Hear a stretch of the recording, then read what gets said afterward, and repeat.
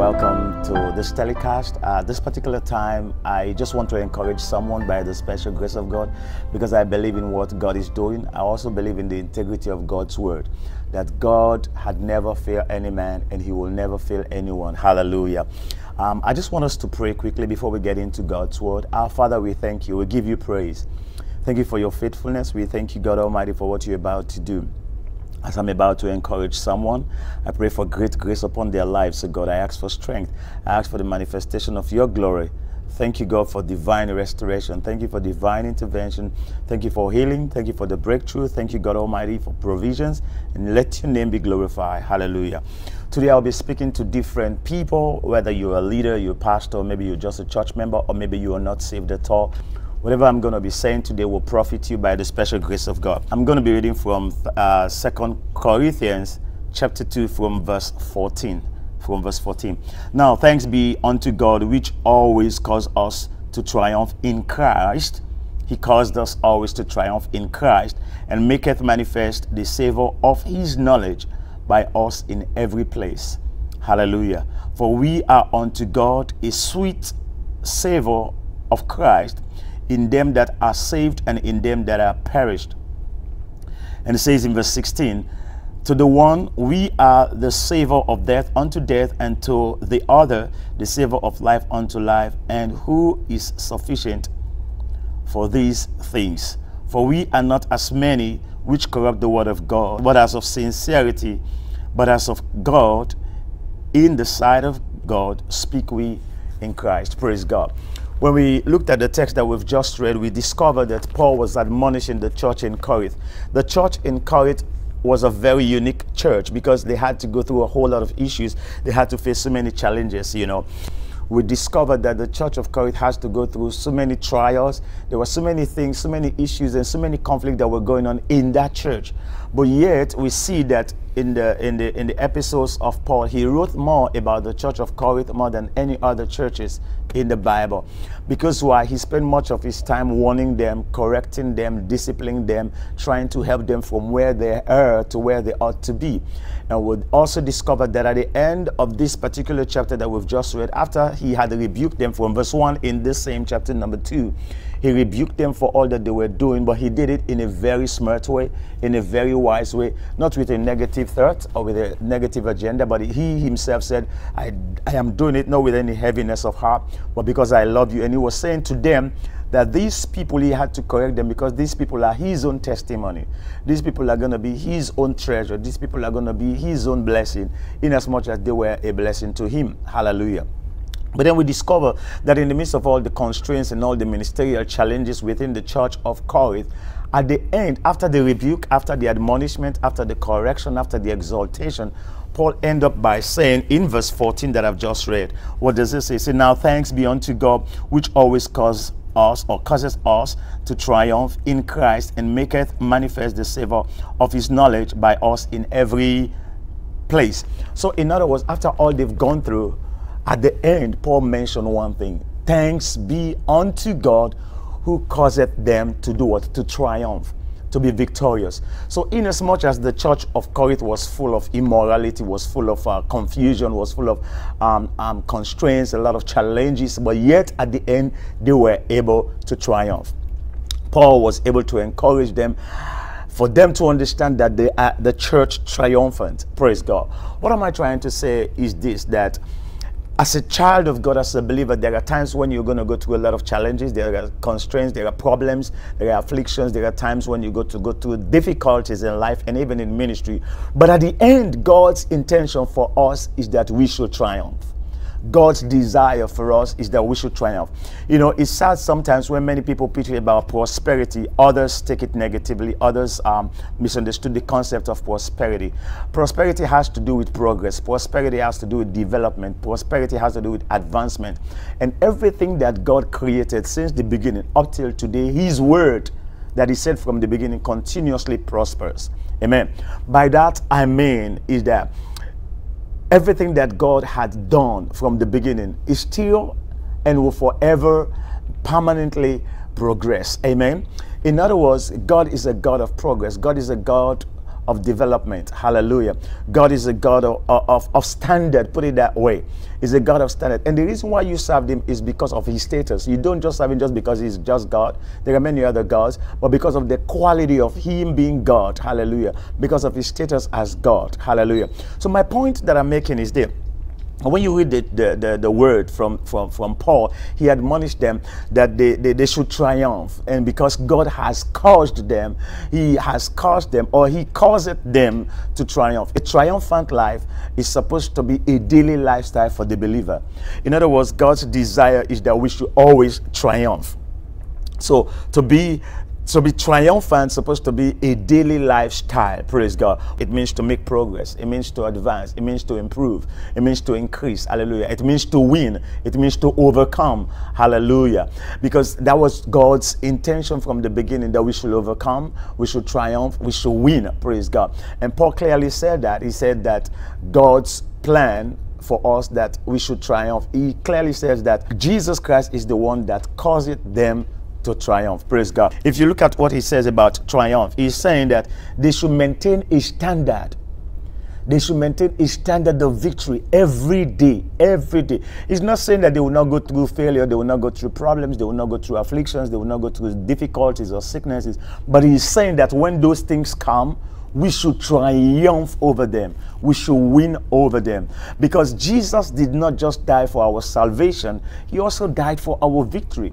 He died because he went to the cross and died because he knew that every single day we're going to face challenges, we're going to face difficulties, we're going to face trials, but God wants us to triumph in the midst of those trials, in the midst of those challenges. He wants us to win, because every day is a day of battle, and every day must be a day of winning for us. Hallelujah. Not just that we should triumph, we should live a life of victory.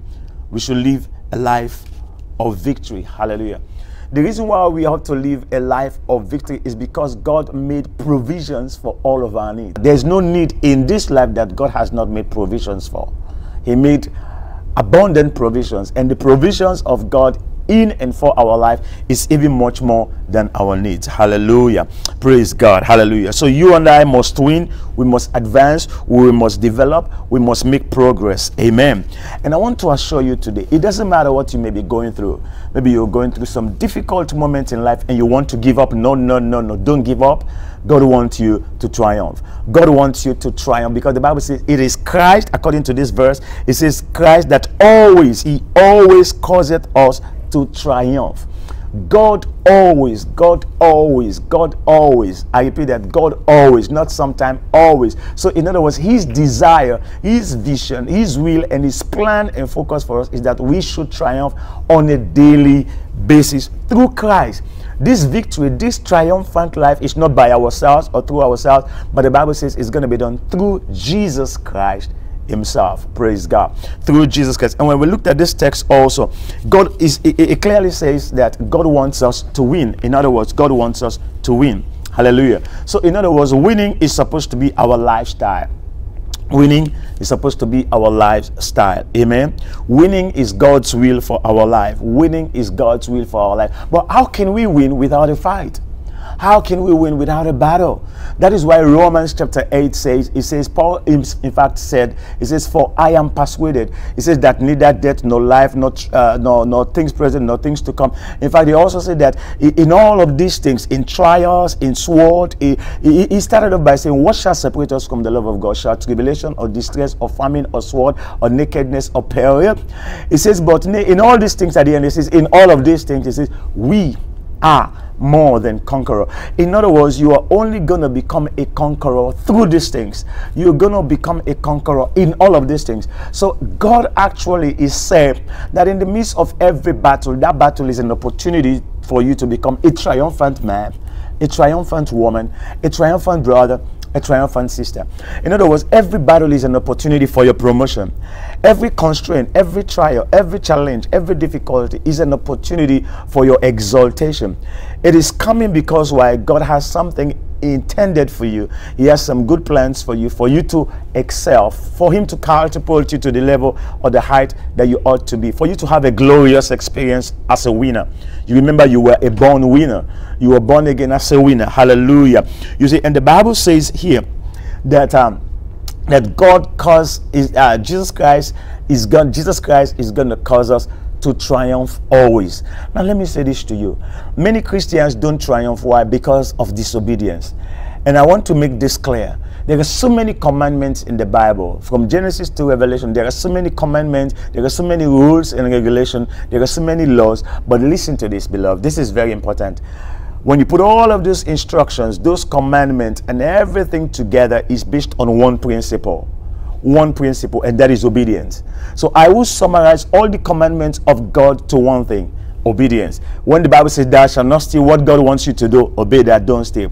It says thou shalt not lie, what he wants you to do, obey, don't lie. Thou shalt not kill, what he wants you to do, obey, don't kill. Thou shalt not commit adultery, what does he want you to do, obey and don't commit adultery. So what God is saying is that all these principles will not have been necessary if you live an obedient life, but they are necessary because he wants you to live an obedient life. Amen. So the principles of God are not meant for God to control you, it's meant for your good. Because when you obey God, I repeat again, the principles of God or the commandments or instructions of God are not meant for God to just control you. No, there are quadrillions of angels that he should control. If he wants to control, he controls animals, angels, kingdoms, and universe and everything. So you are too tiny, you are too little to be pompous to think that God wants to control you. Without you, he's still God. Hallelujah.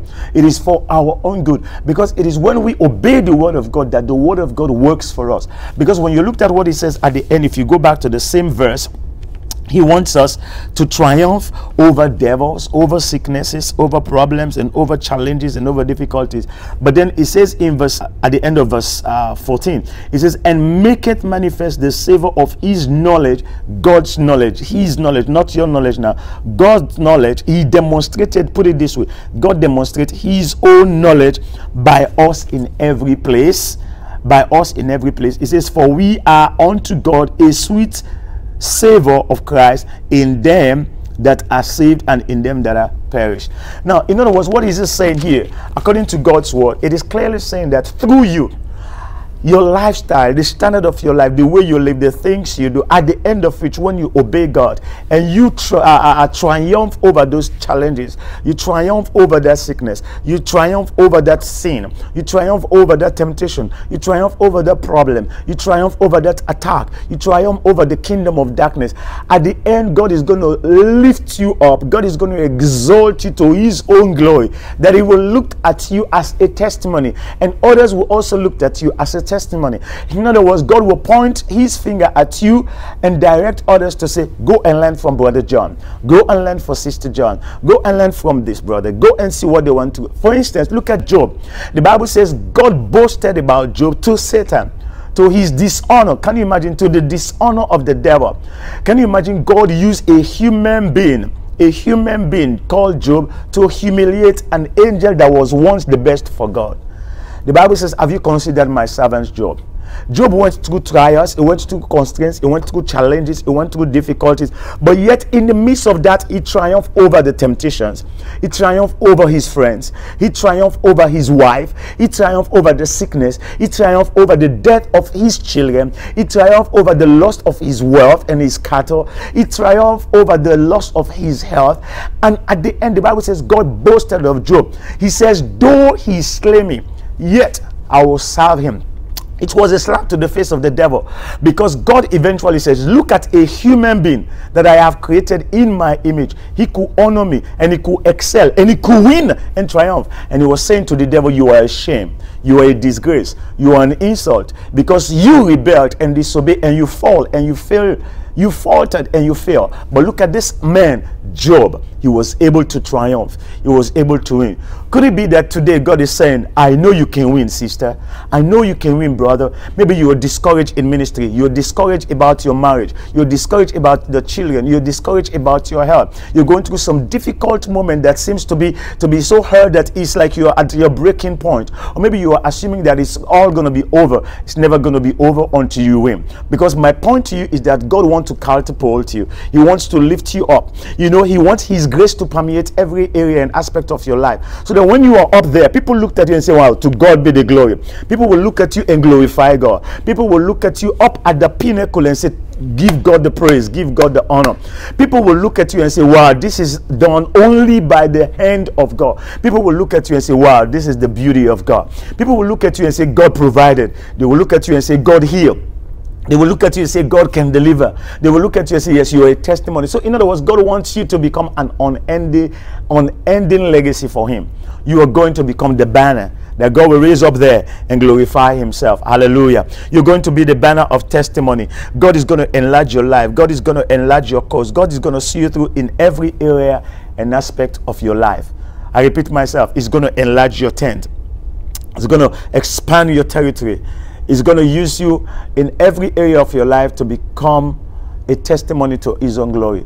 Why do you want to give up on yourself? Why do you want to give up on God? Why do you want to give up? Because of the constraints that you're going through. In fact, the Bible says, for our light affliction, which is just for a moment. The Bible refers to it as a light affliction. Whatever you're going through in the sight of God, I know to you or your own experience may be difficult, but in the sight of God, is light affliction.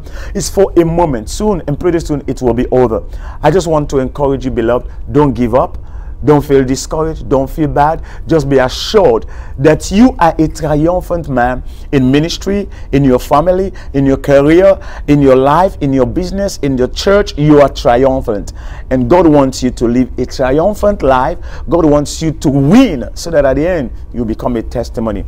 How I pray that God will grant unto you the grace that you need, the strength that you need, the wisdom that you need. I decree upon your life that you shall win in the name of Jesus. The glory, the grace, the strength of a winner, even as Jesus Christ won over the cross. He won over Calvary. He won over the disgrace, over the nakedness. He won over the blood that was shed. He won over the pain. He won over the voices that we are yelling after and against him. He won over the battle. He won all alone.